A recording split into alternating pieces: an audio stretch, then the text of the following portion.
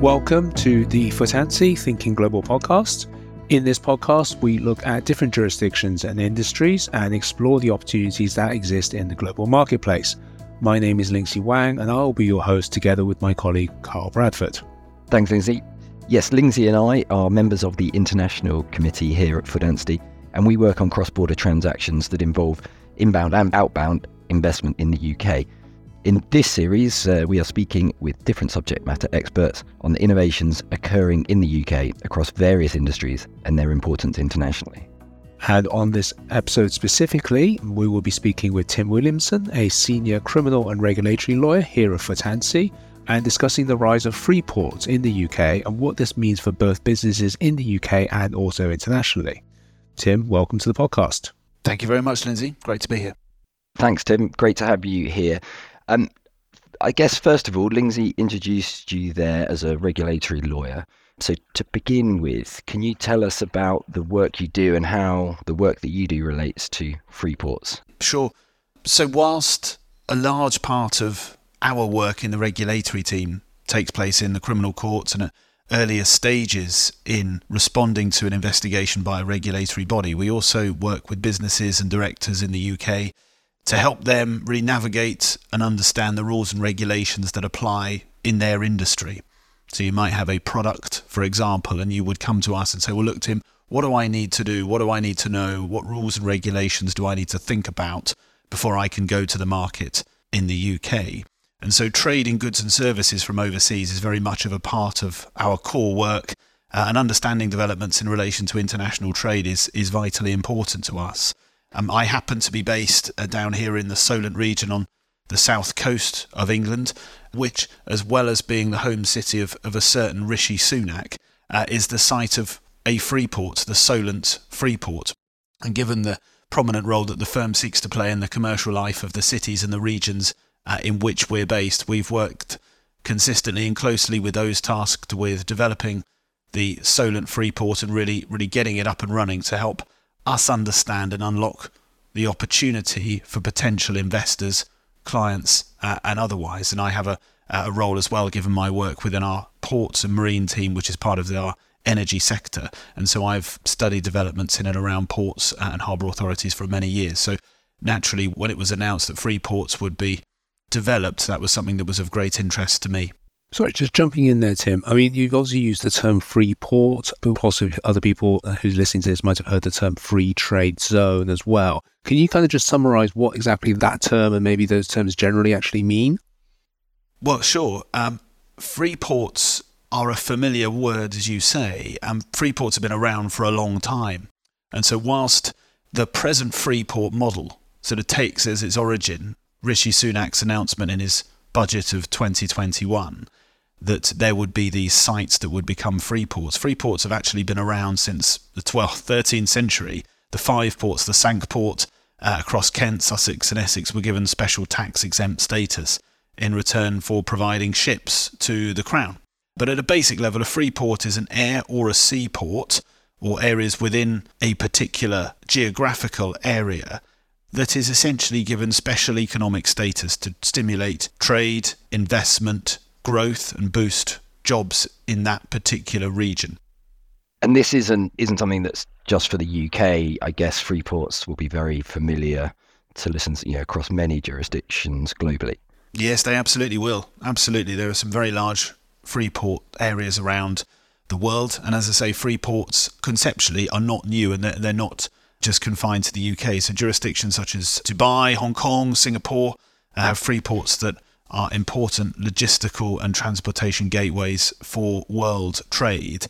Freeports essentially are part of a broader category of free zones, free economic zones. The principal aim throughout and in common to each is to stimulate jobs, employment and international trade. And there are currently more than 70 free zones across 20 EU member states. Just kind of maybe honing in on that point you last just made there about stimulating trade. Can we just kind of dig a bit further about what kind of benefits do these free ports or free zones offer businesses and also the countries in which they're actually located in as well? Sure, yes. So within the free port area, there will be designated tax sites and designated customs sites. And it is investing in these areas that means that a business might be able to take advantage of certain benefits, as you say. So freedom from import tariffs is the obvious one, but it's not just freedom from import tariffs.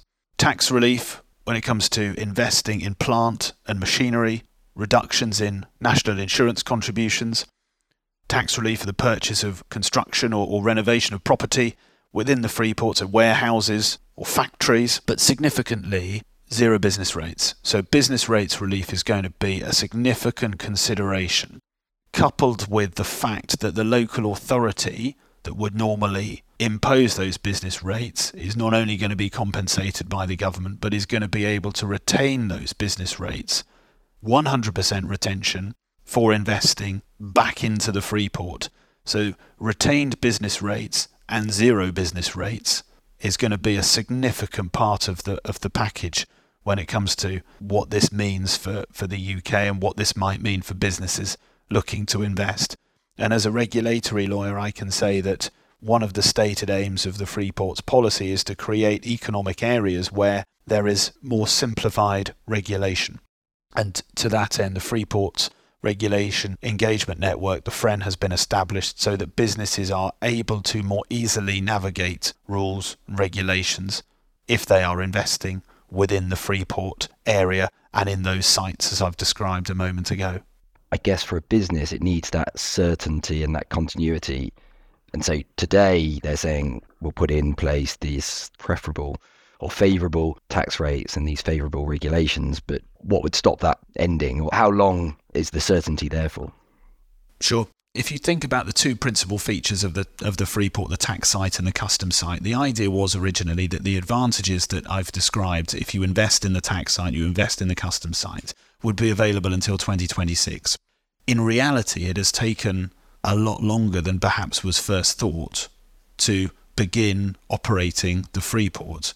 And so in the autumn statement that the Chancellor of the Exchequer made in the UK House of Commons a couple of weeks ago, it was announced that in fact the advantages will be extended until 2031. So any business from around the world asking itself whether or not investing in a UK Freeport, whether that is a tax site or the customs site, has more certainty than they might otherwise have done, and can be quite confident, I would say, that the advantages, and they are considerable advantages most likely for most businesses, will be there for the foreseeable future and for a good period of time to come.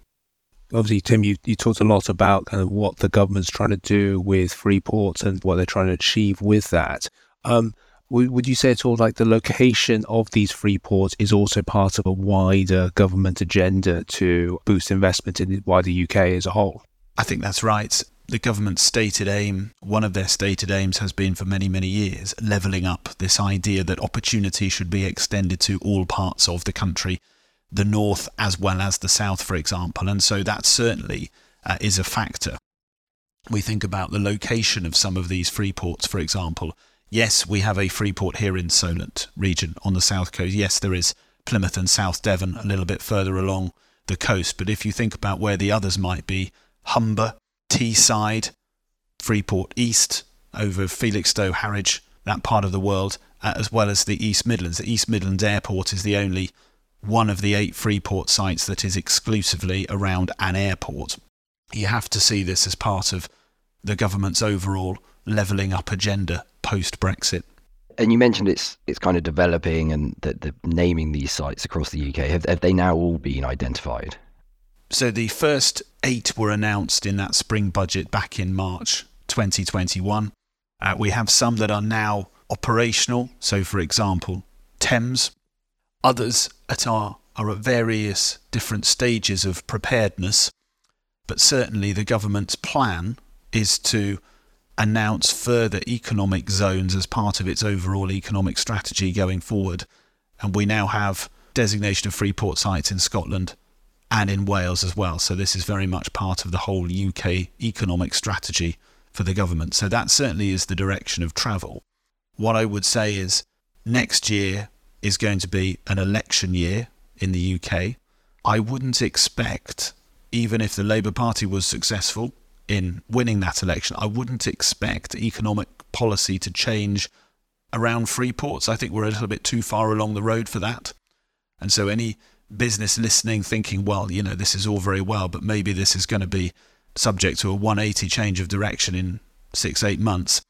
My sense is not, actually. There will be changes to economic policy and priorities. Plainly, there would be in those circumstances. But I think, as I say, we're a bit too far down the line with Freeports, and certainly we've not heard anything from the Labour Party at the moment in opposition to indicate that a 180 would be on the agenda.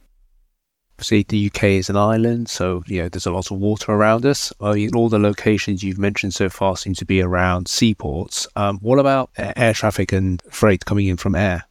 Absolutely, yes. When you mention Freeports, your mind automatically just thinks straight away of seaports, but you're right. There is one, as I mentioned earlier, the East Midlands Airport site. That is the only one that is exclusively an airport. But the Solent Freeport includes not only the ports of Southampton and Portsmouth, but also Southampton Airport. So there is a site around the northern tip of the runway at Southampton Airport, the Navigator Quarter, which is going to be quite important as well. And so it is important that we think about goods coming in by air, because although, as the Solent Freeport would say, £77.5 billion of goods traded through the ports of Southampton and Portsmouth per annum, must be borne in mind that trade that is done through airports is going to be significant as well. All these different areas and these businesses that are expected to go into these free zones or free ports, are there particular types of businesses, or does it lend itself to a particular sector?